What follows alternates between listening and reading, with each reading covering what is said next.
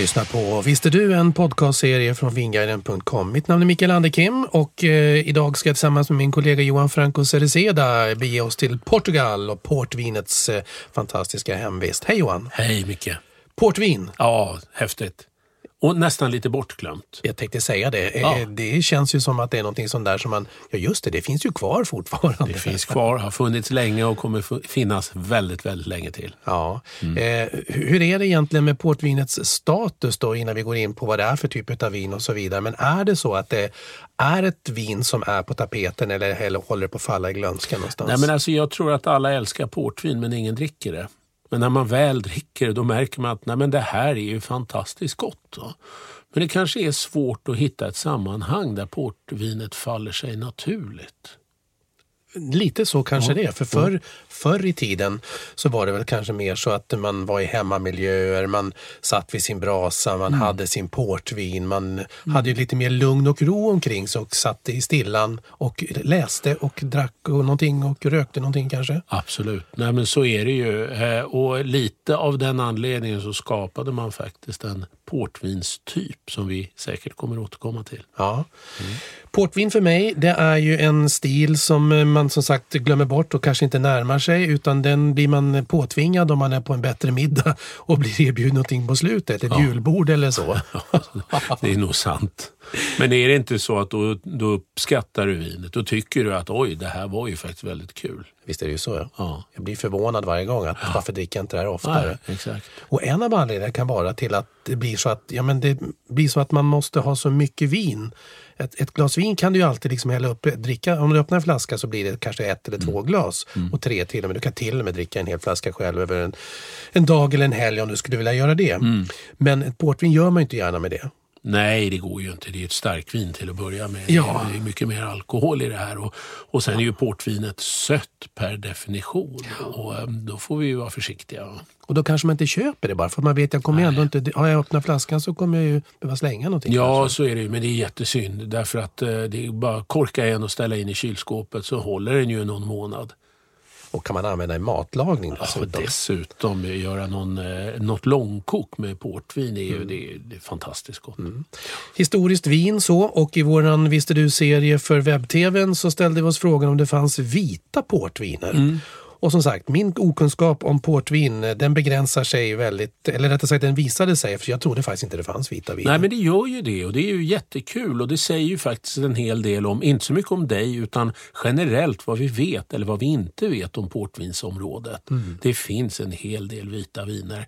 Och det här är ju klart, det kan ju inte mäta sig kvalitativt med de absolut bästa röda vinerna. Men det är ju jättekul och det är ju delvis framsprunget ur traditioner, att man också har velat ha ett vitt vin i området och att man har ett gäng gröna druvsorter. Så vad ska man göra på det? Man kan ju inte ha allt i det röda portvinet. Nej, det kan man inte. Nej. Portvin, vart befinner vi oss någonstans i Portugal? Vi befinner oss i norra Portugal. Det finns en flod som heter Douro. Den börjar någonstans i norra Spanien. Där heter den Duero och sen när vi kommer till portugisiska gränsen så övergår den då till Douro.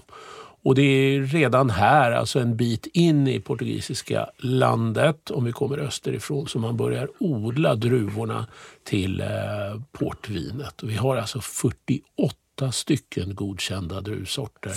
48. 20 är gröna och 28 är blå. Och alla får man faktiskt ha i både det vanliga klassiska röda portvinet men också i det vita. Använder någonsin någon producent alla 48 druvsorterna då?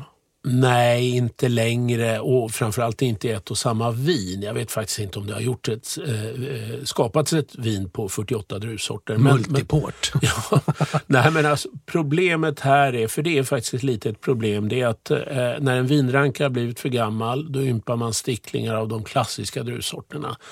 Och de är 3, 4, 5 stycken, alltså de som ger bäst kvalitet. Och varför är det här ett problem då? Jo, därför att man brukar faktiskt säga att komplexiteten i ett portvin blir lite mindre idag än vad den blev tidigare när man hade flera druvsorter. Så att vi ska ju veta att alla de här druvsorterna, de ger ju sin beskärda del till slutprodukten. Det finns väl kanske trots allt då några stycken druvor som vi verkligen förknippar med just röda portvinet då. Touriga Nacional är den stora druvan. Ja. Och sen har vi de här Touriga Franca, Tinta Barocca och Tinta Roriz. Ja, precis.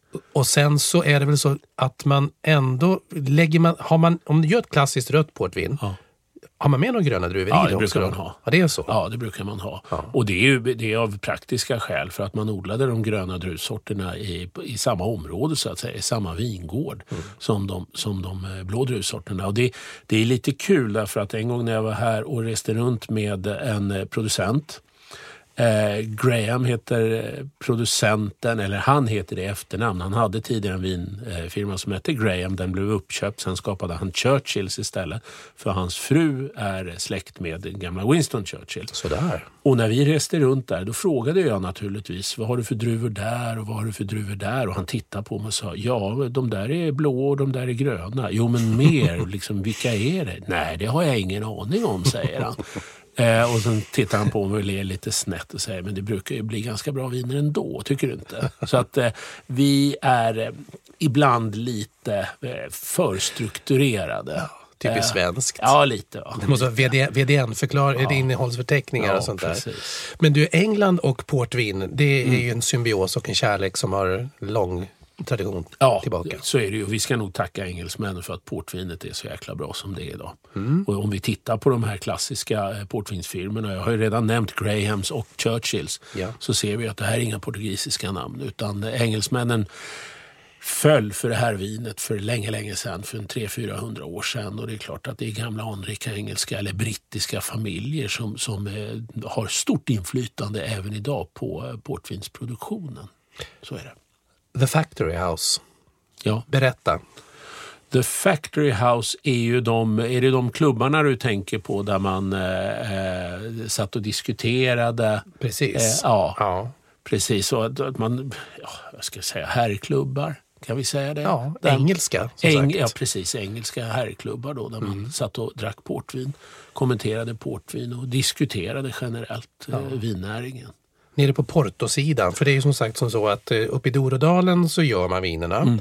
Och sen så fraktas det ju då här ner längs floden ner till Porto, ut mot Atlanten för att göra sig redo sen att skeppas ut. Ja, precis. Och det här är ganska ovanligt att man har så att säga den skörden och vinodlingen på ett ställe och sen ett antal mil därifrån så producerar man det. Men det är ju så här att man skördar i östra delen av Dorodalen.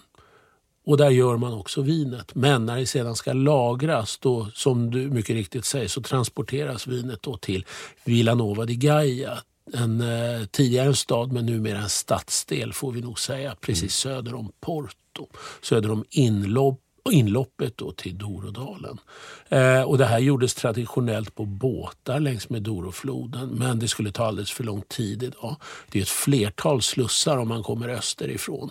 Och det här är slussar som tar lång tid. Jag har själv åkt på den här floden och jag minns att en slussning tog ungefär 1 timme och 20 minuter. Oj. Så det går ju inte. Så att nu fraktar man det med lastbilar. Gärna. Och där försvann den romantiken. Eller hur? Fast de har kvar båtarna och de är ju fantastiskt fina. Och man ser att de ligger och skvalpar alldeles vid Villanova di Gaia. Och framställan av portvin då, det är lika vad vi går in på det här nu då, utan att bli alldeles för djupa och tekniska. Men det börjar redan med att fottrampa druvorna. Ja, alltså precis. Man fottrampar faktiskt en del av druvbeståndet. Och det gör man därför att foten har en väldigt bra förmåga att vara skonsam mot skälkar och kärnor, så att inte de finfördelas, för att då blir ju råvaran eller musten då alldeles bitter. Alla har vi bitit i en druvkärna någon gång och upplevt den här kärvheten. Så att det gör ju inte foten då, men då står man faktiskt och fottrampar, och jag har ju varit med om det här, och första gången jag var med om det så tänkte jag att nu skojar de med mig, men det här är en kultur som borde nästan vara världsarvsklassat tycker jag. Man fottrampar i ungefär 3 timmar och första delen så gör man det under strikt formationer då, så att alla druvor verkligen blir trampade på. Och så ska man vrida foten lite lätt så att man lakar ut så mycket smak och aromatiska ämnen som möjligt. Och då är det oftast en portugisisk man, äldre herre, som står vid kanten av den här låga bassängen. Det är helt öppna bassänger då, som är ungefär 1 meter djupa. Och då ropar han ut kommanderingar så att de går i olika formationer, och det är ju jättespännande då. Men så märker man efter ett tag att någonting är på väg att hända. Så att efter ungefär 1,5 timme då blåser de med en visselpipa och så kör de igång med portugisisk populärmusik istället. Och då blir det ganska vilt festande i de här karen, därför att vad som händer när man jobbar här, det är ju att när sockret i druvorna kommer i kontakt med luft, med mikrobiologin, då skapas ju en alkoholjäsning. Och alkoholen är ju flyktig. Så att när man har trampat i ungefär 1,5 timme, då känner man att man börjar bli påverkad. Ja. Och då tycker man, då är det ingen idé att skrika ut kommanderingar, utan då är det fritt fall. Ja. Det är jättespännande, faktiskt. Urkul. Har du fått vara med och gjort det själv? Absolut, det har jag. Ja. Och det är ju urkul. Den här andra delen kallas dessutom då liberdades eller någonting som då betyder frihet. Och man kan ju förstå varför. Man kan förstå varför. Ja. Så från att det var en välorganiserad portugisisk riverdance så blir det rena ravepartyt där på slutet. Ja, lite så är det faktiskt. Så nu kanske många tycker att nej, men usch, jag vill inte dricka ett vin som är fottrampat, men alla eventuella bakterier dör ju naturligtvis av alkoholen, så att det här behöver man inte vara rädd för. Och sen ska jag säga, det är bara de absolut finaste vinerna som fottrampas. Faktiskt. Man ska vara rädd om sina fötter, de är bra till mycket, onekligen. Och sen själva då processen sen, det är ju ett starkvin som sagt. Ja. Och här pratar man ju om, när man gör portvin, om en speciell sätt att också avstanna jäsningen. Ja, precis. Och då använder man sig av sprit för att avstanna jäsningen då. Och den här spriten då kallas aguardente. Aguardente. Och portvinet är ju sött, och det är av den anledningen till att det är sött. Man avbryter som sagt jäsningen, och sen blir ju portvinet också alkoholstarkt, och det har att göra med att man häller i sprit. Och det ska ju vara en neutral sprit naturligtvis, som inte ger någon karaktär alls. Vilket är jätteviktigt. Och om jag tänker rätt nu alltså då, är det så att när man avstannar jäsningen för att behålla så mycket socker som möjligt, då har man ändå inte fått upp så hög alkoholhalt så att det landar någonstans på 5-6% i det basvin. Och tillsättelsen då utav aguardente som ligger runt 75-80%, så får det alkoholhalten att skena upp dem, de här 20%. Precis, det är ju exakt det. Så att alkoholen kommer ju i allra högsta grad från just aguardenten. Just det. Ja, och sötman kommer ju då från musten, där man har avstannat jäsningen för att bibehålla ungefär 100 gram socker per liter, eller kanske lite mer generellt då. Nu blev jag sugen på smaken. Ja. Churchill. Ja, Churchill, det är ju då... Han heter Graham, han som har Churchills, men den firman blev uppköpt av en stor spelare som heter Symingtons, men han gifte sig då med en kvinna som är släkt med Winston Churchill, som jag tidigare sa, och så tog han det namnet, och det är ett fantastiskt bra namn. Så den gode Winstons ande vilar över inte bara champagnen Paul Rocher numera, utan prestigechampagnen där som heter just Sir Winston Churchill. Ja. Den har dessutom sina vingslag med på porten här. Ja, och det är klart att vi associerar till Winston Churchill. Ja, det gör vi. Och det ska vi väl göra. Det tycker jag. Han tyckte ju om att vara i Portugal själv, vet jag. Madeira tog han gärna sin tillflykt till Churchill. Det stämmer. Hade ett jättefint hotell de brukar bo på där i Funchal. Okay. Ett rosa hotell. Ligger precis på en klippa ut mot Atlanthavet. Där jag åkte förbi där. Vi bodde på hotellet bredvid. Jaha, fantastiskt. Det är Belmond, Reeds Belmond tror jag det heter, något sånt. Okej. Kika på det om ni vill. Ja. Late Bottled Vintage. Ja, det här är ju en speciell vintyp då, som jag var inne på lite tidigare här, med att vi har så bråttom numera. Det är därför vi inte sätter oss framför brasan med ett glas portvin och lite nötter. Och då skapade man den här vintypen. Istället för en vintage gjorde man en Late Bottled Vintage, som är en slags enklare variant, om man kan tillåta sig det uttrycket, av en vintage då, en årgångsport, där man, när de första LBV som vi förkortade då, vinerna kom, så var de här filtrerade, det vill säga det fanns inget sediment i flaskan. Och det här har att göra med då att vi skulle kunna hälla upp det utan att dekantera, för det här med dekantering, det hade vi inte tid med. Nej. förstås. Men sen insåg man faktiskt att man förlorar en hel del av själen i ett portvin genom att filtrera bort sedimentet, så att numera finns det 2 olika LBV-vintyper. Där den ena då ibland får tillägget traditional, och då har den sediment i, så att vi är lite tillbaka där vi börjar. Och finns det inte till och med något som heter crusted port? Crusted. Där man låter fällning ligga med för att det ska ge känsla av att det är äldre än vad det är. Lite så, absolut. Ja. Men det bästa med LBV är att många då har ju förstått det här, så att till exempel på kontraetiketterna, på baksidesetiketten, så står det faktiskt dekantera för servering. Ja. Och det är ju en indikation om att det är sediment. Och sediment är inte så gott. Nej. Men det här är gott. Det här är gott. Ner med näsan. Ja, här har vi alla ingredienser i klassiskt sött starkvin som choklad, det är mycket fruktighet, det är syltighet, det är björnbärstoner. Ja. Det är också en eldig karaktär. Precis. Ja, och det är ju spriten då. Ja, och vaniljsötma. Mycket doft i det här, mycket aromatiskt.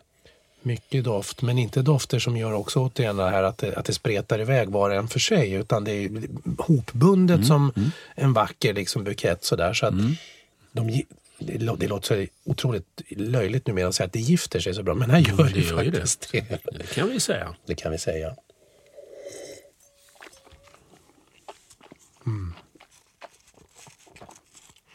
Jag tillät mig faktiskt att svälja där. För det var som att dricka lite karamell. Ja, men det är det.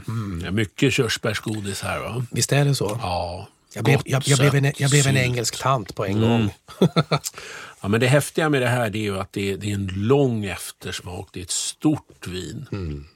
Det är ju mycket, mycket smakkaraktärer i det, va? Det är det här sylt, det är björnbär, det är mogna bär, det är lite fat, det är lite choklad. Ja.